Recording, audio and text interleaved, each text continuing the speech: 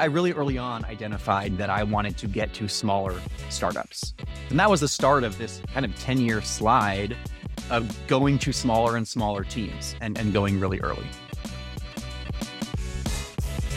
It's just something that's interesting that in your early years, you learn that it's okay to be different, but that wasn't always easy. It shows the complexity of somebody, and you often don't know, some of these things that people are grappling with or thinking about.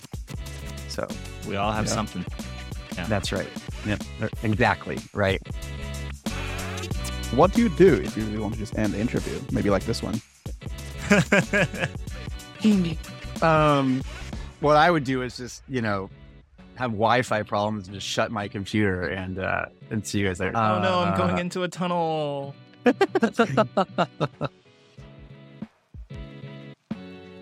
All right, friends. Welcome to Venture Vibes, where we hang out with people who love building new things. Today, we're excited to have Chris Marty here. He's a partner at Unusual Venture. So Chris, do you want to give us a quick intro? Sure. Yeah. Well, hello, guys. It's fun to be here. My name is Chris. I'm an operating partner at Unusual Ventures. And I guess just quick primer on what we do. We're an early stage venture capital firm, primarily making seed investments, some opportunistic A investments, some pre-seed. We've been around about 5 years, actually, almost to the day. We're about 3 funds in, and we kind of exist to put the muscle back into actually supporting the founders that we seed. So I think, a lot of VCs talk about doing that, but I would say building programs that actually put that into action is a little harder to find. It's one of our differentiators. So I'm on a team we call Founder Services. There are six or so operating partners. Each of us has a specific functional expertise built around experiences at hypergrowth companies. And, we'll allocate 80% of the $500 million we raised last year to 25 companies over the next 3 years. And the 6 of us go in a very deep way to support these founders. So every quarter I work with 2, maybe 3 teams max and kind of become head of talent. It can be helping with executive search. It can be helping build out a recruiting engine that achieves some sense of early scale. It can be building out a founding engineering team. In fact, Seed, that's how I think we were first connected. So I'm always around to talk to our investments across the board and be here for advice and connections. But, we aim to come in a 3 or 4 month period and really execute on something that moves the ball further along to raising the A round and accelerates time to doing that and outcome. So very, very purpose driven. And there are about 35 of us at the firm, 5 general partners, and we have offices in Menlo Park, San Francisco, and Boston. Follow-up question, Chris. You mentioned that Unusual focuses on seed investments. Yes. Would you consider Hansen Investments as well? I have to think about that one. I like the guy. I've been holding on to that for a while. Sorry, I had to do it. I love it. It's good. It's a good name. It really is. Seed is born to do something in venture at some point. I'm also curious, what does a partner do in a VC firm? What does it entail? I think the most common understanding of a partner in VC are general partners or investment partners who own the process of, funding the investment, right? Funding the new company. I think more and more you are seeing a variety of other partner titles in the operating realm. So, talent partner is a fairly common role, marketing partner. But I think that the common kind of running joke, at least among my peers who you would say are talent partners, is sort of like, do you know what you're doing? Do you know what you're doing? I think it's the definition of these roles is very hard to pin down, and it's super dependent on how the firm views that function, right? Plenty of talent partners that have a role that sounds exactly the same as mine don't go deep with any companies and are really just facilitating as many touch points as they can with a really large number of investments. To be honest, though, that will never appeal to me just because I like to be in the weeds. I like to do the work. I actually never thought I wanted to be an operating partner in VC. But I think if you really distill it down, it's those who are very involved in the investments, kind of 0 to 1 or 1 to 10 efforts, and really just trying to add as much value as possible without being overbearing, right? You can't thrust this on anybody, right? You try to prove value and when there's interest, you try to make something happen. Right. So, right. Yeah. Cool. Makes sense. Next section, it's a new section we call it the seed round, where I ask you about slightly uncomfortable questions. So what's overrated in startups? What's overrated at startups?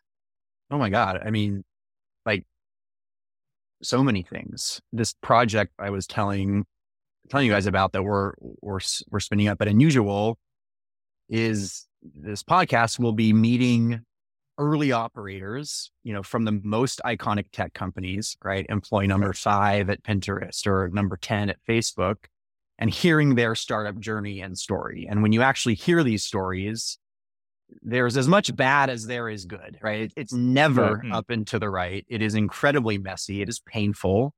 I think what's overrated broadly is the experience. I think a lot of people who haven't been at a startup, it's glamorized, right? You only see the best stories. And so most startups fail. Most people who go to a high rolling startup and spend 3 years don't get a resume boost that you would get for taking a much less risky path at, say, Facebook. So just generally, I think there's not enough of a balanced perception of startup life. Of course, there's wonderful benefits as well. And I think if you choose the right one, it can act as a career accelerant that you just don't get at a company that's not moving as fast. I guess in a super specific way, what's overrated at startups? I think a lot of founders are way too focused on hiring people. I got to take it back to hiring, right? The recruiter, I think, are way too focused on bringing in people who they see as having relevant industry experience, right? I think what I've learned is it's, the soft skills, the ambition, the hunger, the resilience, that is as important for an early stage hire, maybe even more than very rigid and specific relevant experience. At Wealthfront, FinTech 1.0, you could say, where I spent many years, we didn't want to hire people who had FinTech experience or finance experience. We were trying to do something different. And so there's a lot of recruiting thinking where people focus on the wrong attributes. And I think leaning into candidates who have been in the same space or at a competitor, people are obsessed with that. I don't think that's always the right approach. So that's one overrated, I would say, attribute. So the relevant industry experience of the early employees, is that what you're specifically talking about there? Yeah. I would rather have somebody for an early hire who has done a lot of interesting things in their career, right? Shows that they can be promoted and ascend, but hasn't necessarily spent 6 years in fintech if you're hiring for a fintech company. I want them to have seen more, right? And almost be a more curious person, right? Than just deciding to kind of pursue the same things. Now, it's great to build that expertise, but I think that's more getting you on the path towards always taking on niche roles at finance companies, right? As opposed to the kind of breadth of creative thinking that you want in early hires.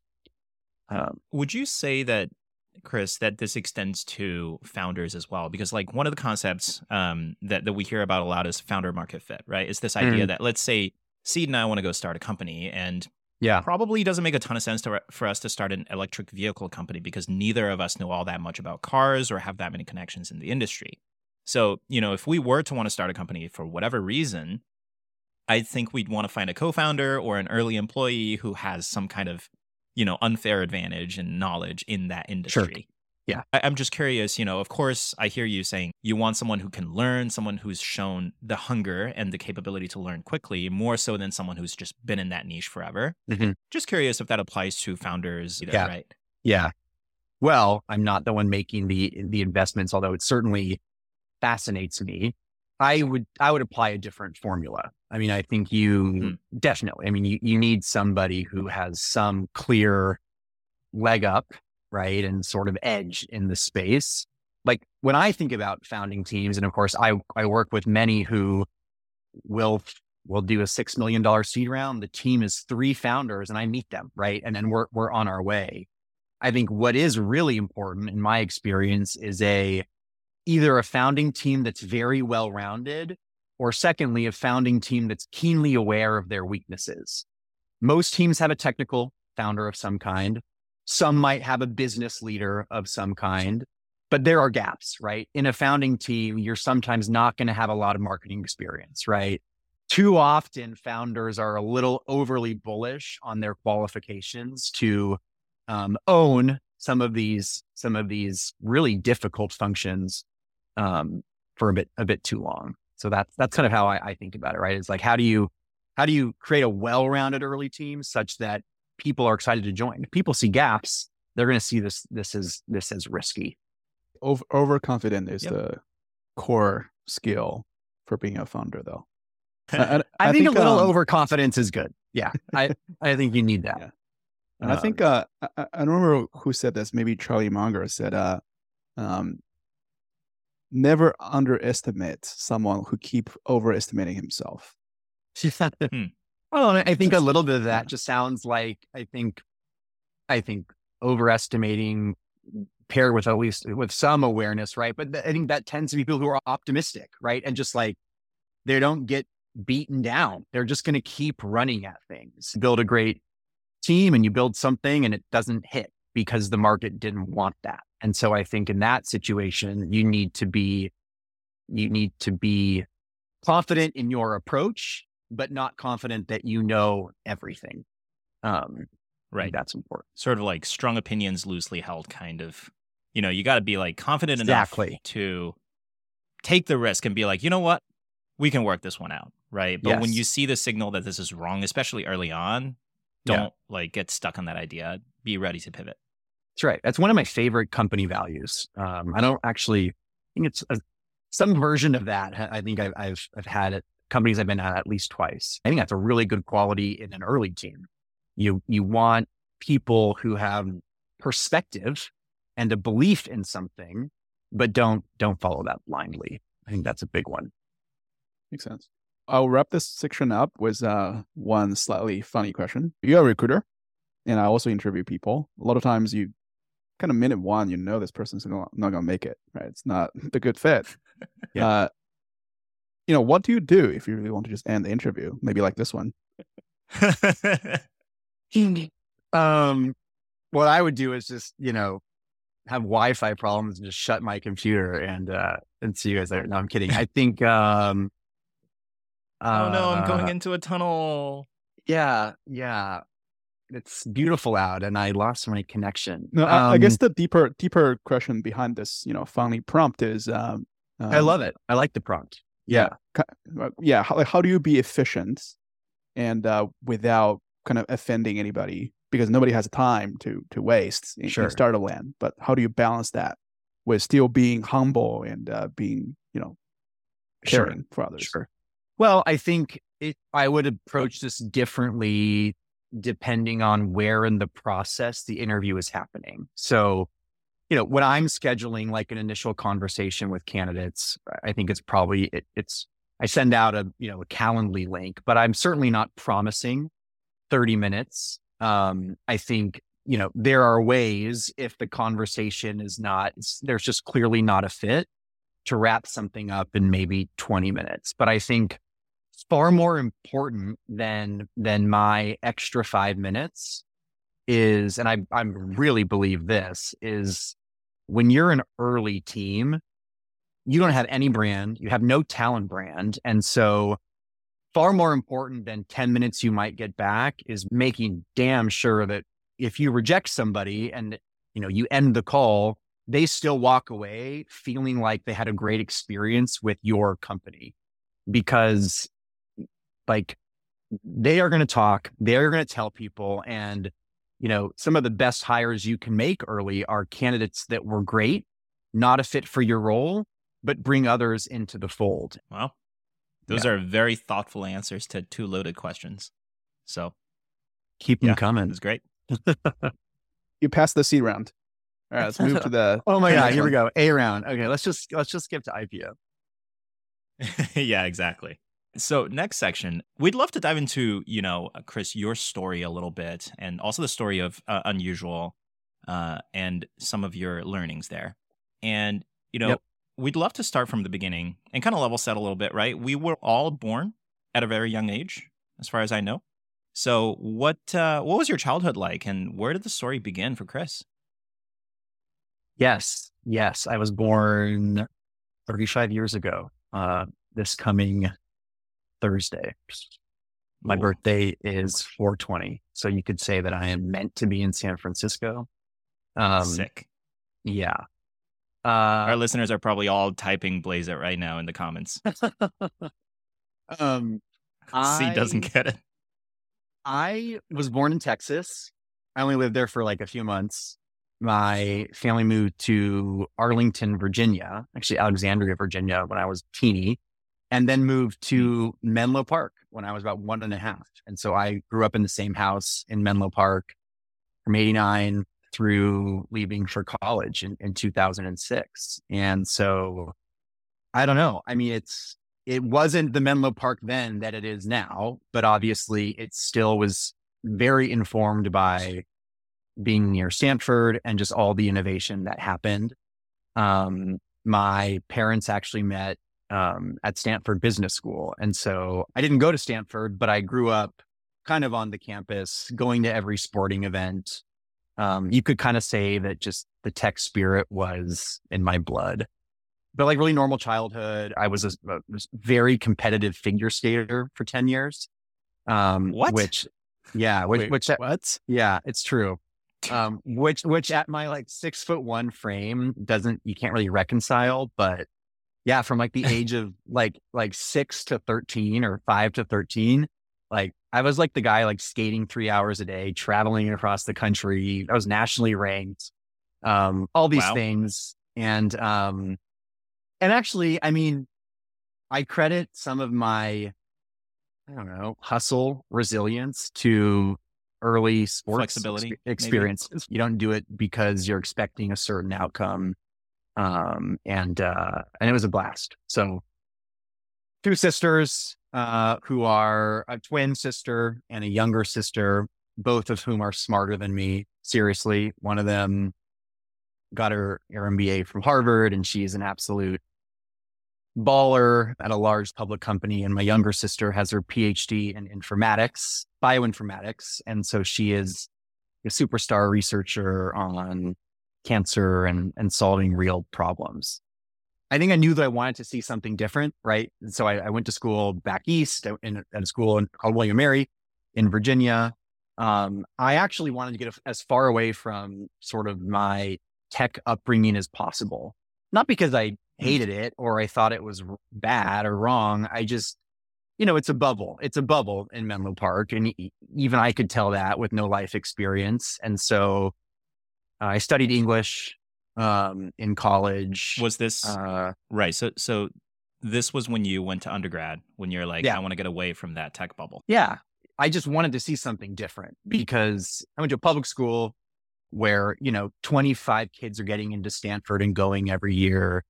It's just this culture of overperformance, and not that we weren't encouraged to pursue what we loved, but I think there was always a backdrop of how do you be the best? If you're not the best, how do you work harder to become the best? Right. And so I think that part of that is maybe what excited me to go somewhere else. It's just ironic that despite my best intentions, and I even started in the business school in college and then decided I wanted to pursue English. It's like I just couldn't help myself because there is something so captivating about the challenge of the tech world and the pace at which it moves and the innovation. So maybe we can get more into sort of the twists and turns that brought me back to the Bay Area. But I was very set on seeing a different part of, American life, I guess. So, okay, that's pretty interesting. So would you say, Chris, that there is anything particularly surprising? Like, is there a surprising story or fact about you outside of figure skating? Gosh. Well, this I don't know. Whatever. We can get personal. This is a conversational podcast. I'll probably share something that, like, honestly, colleagues and others don't even know about me because it's so natural. But I was born without fingers on my left hand. So Wait, I always what? Yeah. I don't have fingers on my left hand. No fingers. So What? I've it's cool. But I was born that way. And so it's not like I had to adjust. It's always been part of me. But I think like that sort of chip on the shoulder, kind of always the underdog, finding new ways of doing things. I think that was obviously a formative part of me growing up, right? When you don't look like somebody, you have to deal with, how do you have that conversation? And I think I like to think that it just gave me an eye for the underdog, right? Or anybody who's got some sort of struggle or hidden challenge. So that's probably the most interesting unusual fact about definitely pretty about unusual. me. Yeah. A little unusual. And I still can play tennis, right? So that's what I was going to say. I did that's important. I did check out your UTI rank is like 4 point something. It's Oh, pretty wow. impressive. You even know how to go in there and find it. Do you have a UTR? Do you have a UTR rank yet? No. Dude, look at me. I'm fat. Oh. When you're born a certain way, you just adjust. So there's nothing I can't do. It's just something that's interesting that in your early years, you learn that it's okay to be different, but that wasn't always easy, right? I think that was just it's an interesting experience to have. And definitely gives you a different perspective, right? Because you are, dare I say, born into a pretty privileged life. Entirely privileged. Entirely. Right. Oh yeah. But this definitely force you into a different perspective of underdog, which is, unfortunate, but also fortunate at the same time, I guess. Well, that's a very good point. And I mean, let me be extremely clear here. I have been afforded every possible privilege, right, growing up. But I think it shows the complexity of somebody, and you often don't know, some of these things that people are grappling with or thinking about. So we all have something. That's right. Yeah, exactly. Right. What is it like? Be kind to all because everybody's fighting a hard battle or something like that. So Chris, moving on, when it comes to your story, right? Grew up in that tech bubble, decided that you wanted to leave. Is there sort of a short version of the story of how you sort of boomeranged around back to tech and, how'd you land at Google? I think it was one of your early jobs. Yeah, for sure. I mean, I think this is just where luck and time, right? There's so much of this is just lucky timing and taking advantage of it. When I graduated with an English degree, I had no idea what I wanted to do. And so I actually I spent the summer after graduation singing in this semi-professional a cappella group. Oh, wow. In like a fancy That's town. Another interesting fact. In New England. I guess that's another interesting fact. We sang for Meg Ryan. That was cool. But after that, I'd been very involved in admissions at William & Mary at my college. I think I am a fairly natural evangelist. When I care about something, I think one of my skills is kind of bringing others along. And so kind of the easiest thing for me to think about transitioning to in a professional capacity, I was an admissions counselor at a small liberal arts college outside of Baltimore for about a year and a half called Goucher College. A really cool place. But after a year and a half, and I think increasingly throughout that period, it just really hit me that even though I loved education and I loved what I did, just the rate of change that was accessible to me, even as somebody who was striving to be a top performer, wasn't what I wanted it to be. In other words, it's kind of a waiting game, right? You're going to do great things, but there are only so many roles and admissions. And I didn't want to play the like 15-year, 10-year game to kind of the work that I was actually really excited to do. And so on a complete and total whim, I applied to one role out in the Bay Area that I found that looked interesting. I don't even know where I found the posting. It was for a company called Wildfire, which was a social media marketing company. I didn't even know the term hypergrowth at the time, but looking back, it was in this pure hypergrowth moment, exceptionally charismatic founding team, I should say. And spring break, I flew myself back out to California. They didn't pay for it, to interview for a recruiting associate team on this recruiting team of 10, I think when the company was about 300 people. And I was mortified to interview because I just didn't know anything about the industry or the space. I just knew that I knew the kind of environment I wanted, which was something exciting. And by some stroke of luck, and I'm dear friends with this whole team still, they hired me as, a recruiting associate with no real tech experience. And 3 months after I joined, Google acquired the company. And the whole team went over. So I stumbled into Google. I was not like your knocking on the door, blow you with interviews. Like I was a very lucky recipient and it was crazy. 3 months into moving back to the Bay Area, in my mind, I had achieved tech mecca and I was ready to spend the next 10 years recruiting at Google. But very quickly after joining, and despite the incredible opportunity, and I have many good friends who are still at Google 10 years later, it became very clear to me that what I liked about recruiting could not be offered at Google, because what I liked was actually connecting with candidates, knowing where they lived in the org, and kind of building a new narrative, like building something. I had no interest in hiring people for managers I didn't know on teams I didn't care about. And so I actually transitioned into sales at Google because I thought that might be a better fit for me. But I really early on identified that I wanted to get to smaller startups. And that was the start of this kind of 10-year slide of going to smaller and smaller teams and going really early.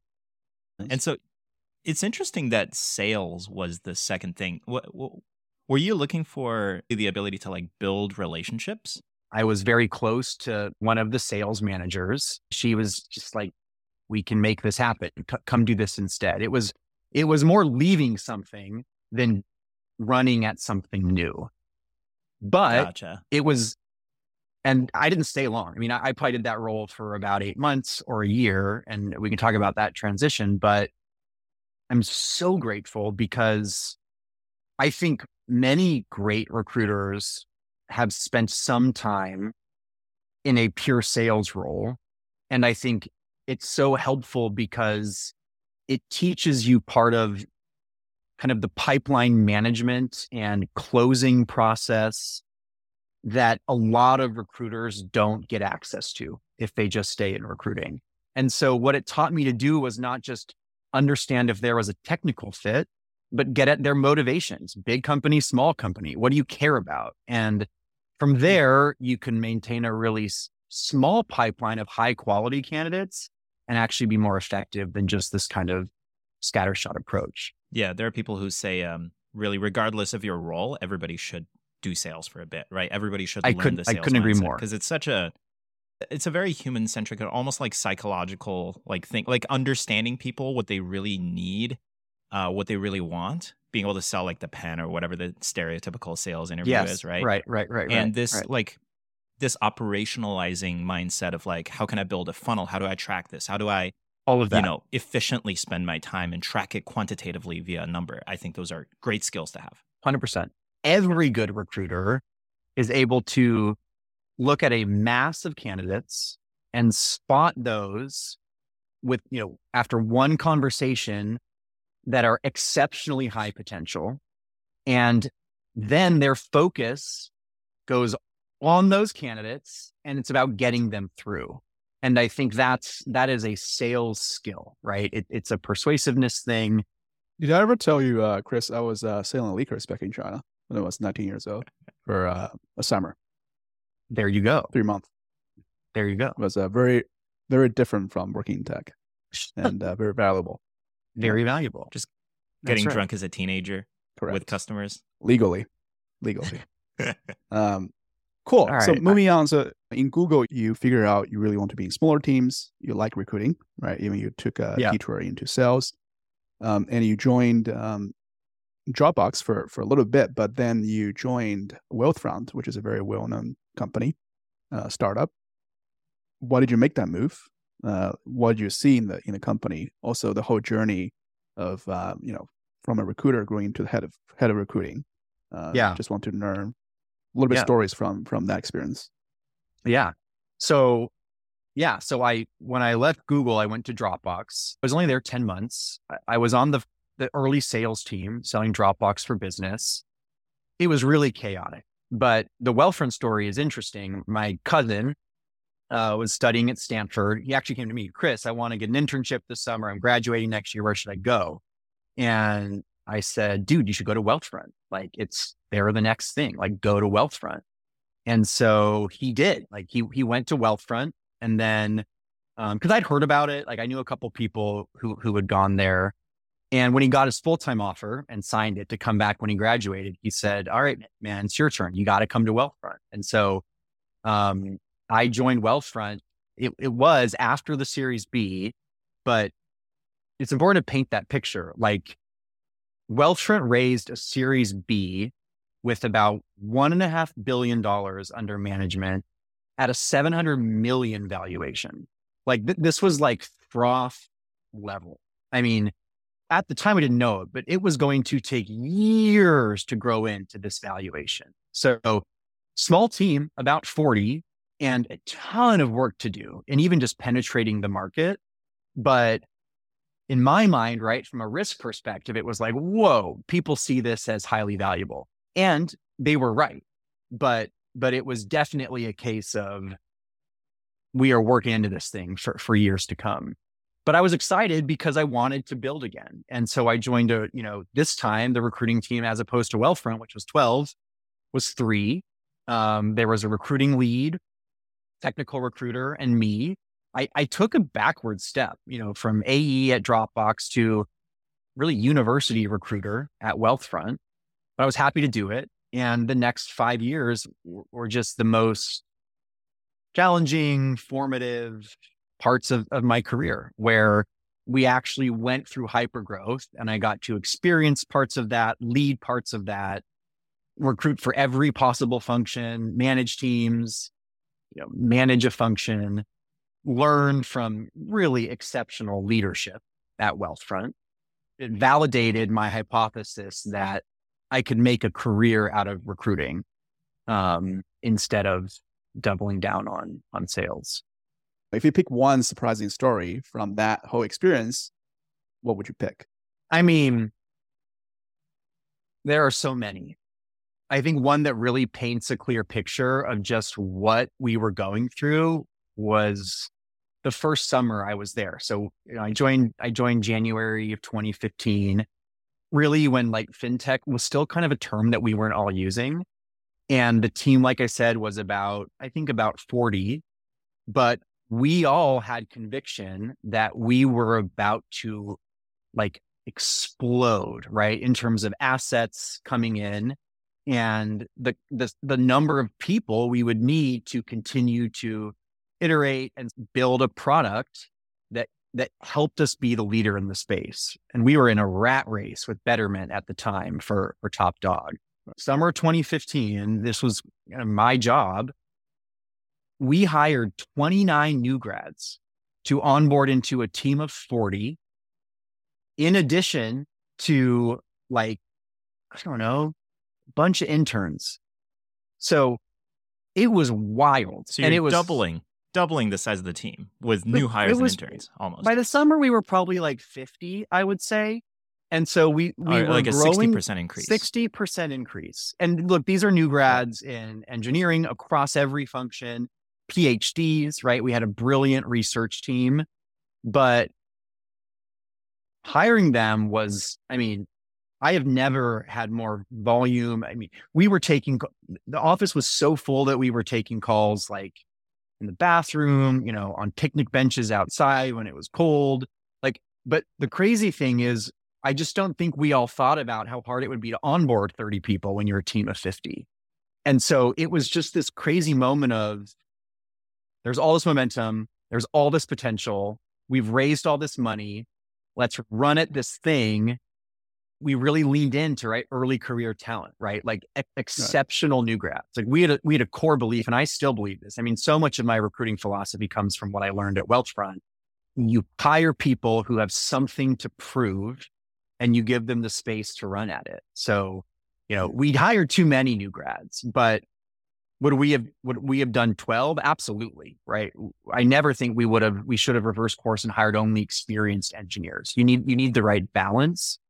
And there needs to always be, in my opinion, that sort of funnel of earlier career talent, because those are the people who then join at the right time.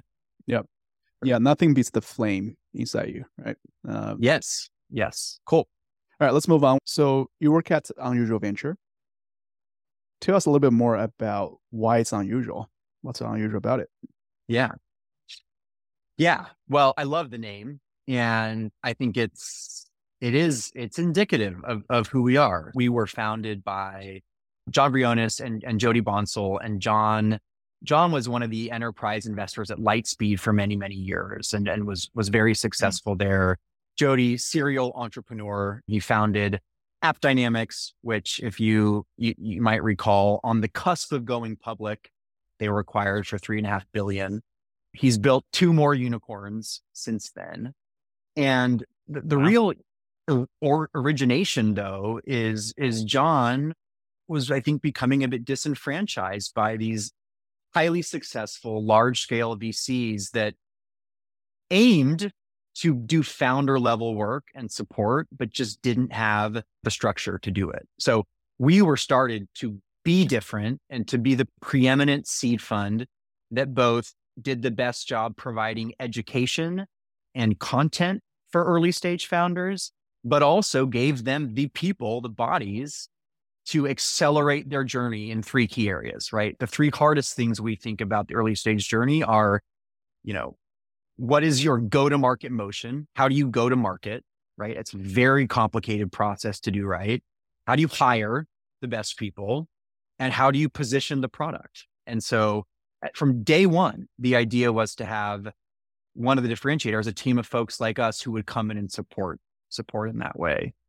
Number 2, we're very, very mission driven. So, a really large chunk of our LPs are from what we would describe as underserved communities in venture, whether this be, educational institutions, HBCUs, healthcare institutions. So we, of course, are in the business to make money, but we are hoping to make money for LPs who can really use it for a positive force in the world. And I think as somebody personally who spent so much time internally at startups that were so mission driven, that was paramount in my decision to join, is there has to be some good root cause of why we're doing what we're doing. Right. So it's unusual because you're much more actually embedded in terms of supporting the recruiting and finding the people, doing the hiring, which is one of the key 3 things to get right. And because there's a lot of representation of underserved communities and founders. You got it. And I think the 3rd thing I would call out, which maybe is implied by the first thing I said, but we are entirely a team of operators, right? So, it's not like the team I'm on, founder services, are the only ones getting in the weeds. We have a ridiculously strong platform team that is both, spearheading our brand development, but also supporting our founders.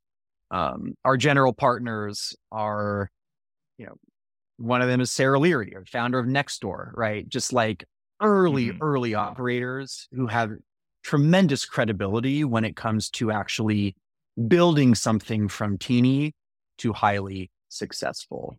So, their core mandate, like ours, isn't to just be in the weeds with founders, but I think that's work that they love doing. And it's just part of our whole ethos. So, Chris, here's a question we ask everybody who comes on the show. What is success to you? It's a hard question. I think I'm still figuring that out. I think my equation for success is having the self-awareness to know the things that really matter to me, and then being ruthless about giving each of those things equal space in my day-to-day. I think it's your family, right? It's your friends. It's your purpose. I think one of them is work, and like work that satisfies you and keeps you challenged. But I think, candidly, I've probably over-indexed on work in the past 10 years. And so I'm figuring out how to stay doing what I'm doing from a working perspective. I couldn't imagine a better place for me right now from a career perspective. I love what I do, but I'm actively working to make sure I am not letting that get in the way of other things that are important, that I think become more and more real to you as you hit every birthday. So yeah, self-awareness of the things that matter and the attentiveness to actually carve out the space for those things. It's always a work in progress too. So it is still trying to figure that out. We're all trying to figure it out. Yes. That's why I ask everybody. That's a very unique answer. Yeah, it's like, you focus on balance. Most of the people we interview is like, go big or go home, right? It's maximize your impact. Yeah. That's a Exactly. very, very common answer. Hey, Chris, thank you for sharing all of your stories and all this stuff. It's fascinating and a little bit unusual for sure. And very serendipitous, honestly. Like, so many steps. One thing that strikes me with a lot of guests is, so how'd you get into this, right? And like, I think as humans, we're very good at making up stories about why this led to this, why it's causal. But really, like, a lot of the times it's just luck. And I think it's pretty interesting. But of course, there's also like the readiness, right? When the opportunity presents itself. I don't think you would have gotten that first job offer if they didn't see a spark in you that they wanted to take a chance on you, right? So. Yeah. I mean, I think there's a luck component, but I think there's so many twists and turns you can take, right? So yeah, I couldn't agree more. Yeah. All right, Chris, for the next section, deep questions. What do you think, having worked with so many people and in the field of talent for so many years, what do you think of the future of talent? I think it's going to look very different than it does now. Before we jump into that, I think a lot of the dialogue, at least I'm hearing right now, about the impact of AI on some of these core functions, I would almost have expected to hear more about how it will impact recruiting, because I think it will do it in so many ways, and we can get to that. Mm-hmm. But what's fascinating to me is that it really has revolved, at least in my exposure, around how it will immediately impact engineering teams, right? Technical teams and sales teams.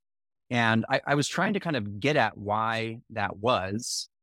And I think I know. And it's just, and this is not a bad thing, but leaders are spending a lot more time thinking about their sales teams and their engineering teams and their recruiting teams. And so, and that's just the truth. I think I think there's a different threshold for founder involvement in recruiting. But I think to that end, I almost think that recruiting will be less impacted in the short term than you might think based on what recruiting entails, just because it's sometimes an afterthought. I would have almost thought there was more chatter about recruiting and AI, and maybe I need to be the one to start the chatter. I think that one of the hardest skills to develop as a recruiter is not, can you source? It's not, can you build a pipeline spreadsheet or keep your notes perfect about the interview questions that you asked? It's not scheduling. It's not corralling interviewing teams. It's being really good at identifying talent and then understanding what connection you need to make with that talent to get them across the line. Like, people forget that recruiting is not a charity, right? That you don't owe anybody anything when you put them in the process. Your job is to get a hire, and you need to focus on, will that happen or not? And I think what you'll see automated to start with, increasingly top of funnel activities on down, right?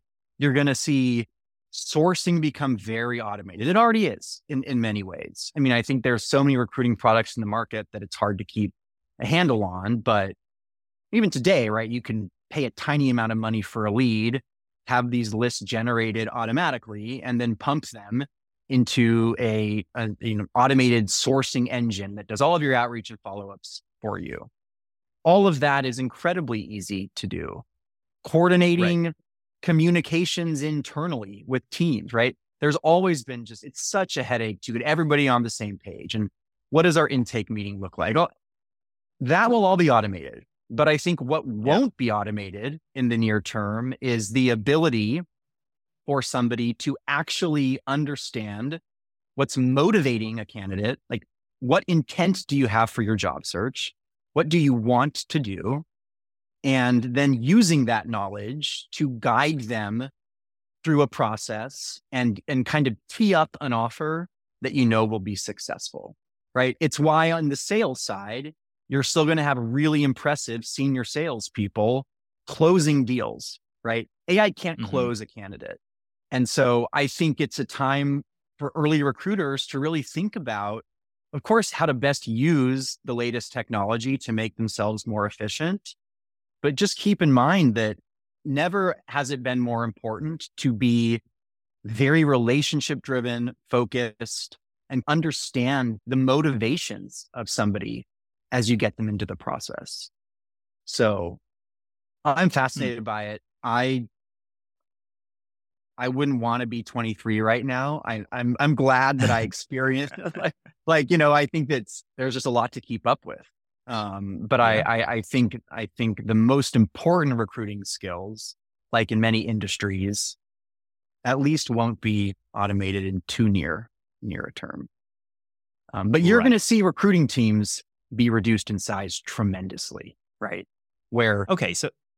That's something I want to dig into, right? So a couple of thoughts. One is I have this mental model, I guess, to visualize a little bit of like every job is a collection of different skills. Yeah. Right. And it's kind of like there's like spheres of skills that some are more tangential. Like it doesn't matter if you're an engineer or a PM or a recruiter. You got to know how to schedule meetings, how to take good notes, how to disseminate information. That's right. Those peripheral skills seem to be the first to go, probably, because they're the most menial. They're not that interesting, and people aren't that much better at machines doing that kind of stuff. And they're time consuming. Yeah. Right. And so like it makes a ton of sense that there's a lot of economic value to be unlocked to automate that. But for every job, you can kind of dig down the layers and you can get to like, for engineers, maybe it's like, how good are you with these languages and these frameworks? How familiar are you with good patterns? Then maybe beneath that is like, do you have the right mindset to like solve problems? It's a little more abstract, right? For a recruiter, I think what you're getting at is the core skill, the thing that's most essential to your success, that's also likely the last to be replaced by an AI, is the ability to really understand people and build relationships. Like see in people their potential and building a human-to-human relationship that's, we can debate whether that will ever be fully replaced, but, probably not soon. Is that kind of how you see this? Yes. And I would distill it down even further to say what cannot be replaced, at least now, is the ability to close a candidate, right? It's really just getting that thing signed, right? It's about having such a keen awareness of what they care about, what the team cares about, and asking the right questions at the right time to drive to this is going to work out or it's not, and drive to that as fast as you can. So it really comes down to, can you close? Can you close candidates? Yeah, I think I have a few thoughts here. I think, Chris, your answer is very focused on talent, right, which is recruiting. Yeah. I also think kind of the definition of talent will change in the future. Because I think what people are excited about the AI in the current iteration is it sort of took away the human judgment out of the loop. Because if you think about it, right, what's special about a really good engineer is the ability to make decisions, make judgment about which database you should use, what schema you should design, right? What's the optimal solution in this current stage of your company to build a service. Yep. Right. But those parts are now can be automated, right? In a kind of reasonable way. I don't think it's actually getting to the level that everything can be automated. But I think what's interesting to me is like what you think of a talent, like what do you think is a skilled senior engineer today looks very different from 3 years from now, right? Like what is a 10x engineer in 3 years is probably someone who can interact with those large language models and become 100 times engineer, right? Exactly. So I think the definition of talent will actually change pretty profoundly pretty soon because, if you think about, I think the analogy in Go, the game, not the language, is very telling, right? Basically, the best Go player is the computer, right? Is those machine learning model now. So that fundamentally changed the game because now people kind of know the optimal solution, and we're trying to learn from that, right? That became the number one training strategy is to learn from the AI, right? So, and that fundamentally changed what a good Go player is, right? So I think that would be the fundamental change that's coming. Yeah, I love that. I mean, I think that's why it's both exciting and I'm anxiety inducing to just sit with the fact that the top 1, 5, or 10 percenters in 5 years are just going to have a degree of ability to interact with technology that doesn't even exist today, that we just can't get at. And I think some of us that are a bit later in our careers where we're using, less of the mechanical portions of our day-to-day to get the job done are a little shielded from that. But I think for anybody who's just starting, it doesn't matter if it's engineering or recruiting or investment banking, like you are going to distinguish yourself in interviews. And I think interviews will become increasingly work trials and projects. I think that's a really interesting trend. You will distinguish yourself by teaching the people vetting you about new technologies they don't even know exist to enhance what you can do. It's so hard to feel like you're staying caught up, but I think just, especially if you're earlier in your career, you need to anticipate that you are going to, at really good organizations, be required to have a perspective on how you're going to use this technology to be more productive, right? Mm-hmm. Yeah. I mean, genie is out of box, right? So just, fuck around and figure out, basically, is the current state of things. Maybe that's the good thing, is that people that you're telling these perspectives, you don't know if it's right or wrong. So you just got to have one. Yeah. I'm also curious how we see talent changing across different fields. So we already touched on, engineering, recruiting. What about different functions, right? And how might they be impacted? I would bet that it's not linear. It's not like half of every function will lose their jobs and the other half become like 10x whatever. And I wonder how we, think about this. So one interesting framework I've kind of heard about is this idea of market supply and demand. So for example, for engineering, for the most part, there's always been a shortage of productive engineers. Right. And so you could argue that, maybe instead of laying off 50% of the engineers, we just have the same number of engineers do way more engineering because the demand is there for more and better software. Yeah. Whereas I think, I wonder how that applies to all these other functions like product, design, talent, finance. There must be functions that just have a lower ceiling of demand. That's like, we only need so much, I don't know, sales, recruiting, customer support. That, once it saturates that, like the company's only so big, we only have so many customers, we don't really need every customer service agent to be 10x. Like we probably end up just letting some go because we only have so many customers. Right. So I wonder if, there's we can do an analysis of like a chart of what percentage of the different jobs will be impacted by automation. Yeah. I know it's a little bit dark, Yeah. potentially scary. Can you, if you please build that and then send it to me? I think there will be a different scale of teams that are impacted. I think what will be generally true is that teams will be reduced and the exceptional people will be kept and they will make more. And it will create even a larger gap between, even in tech, who's making it and who's really making it.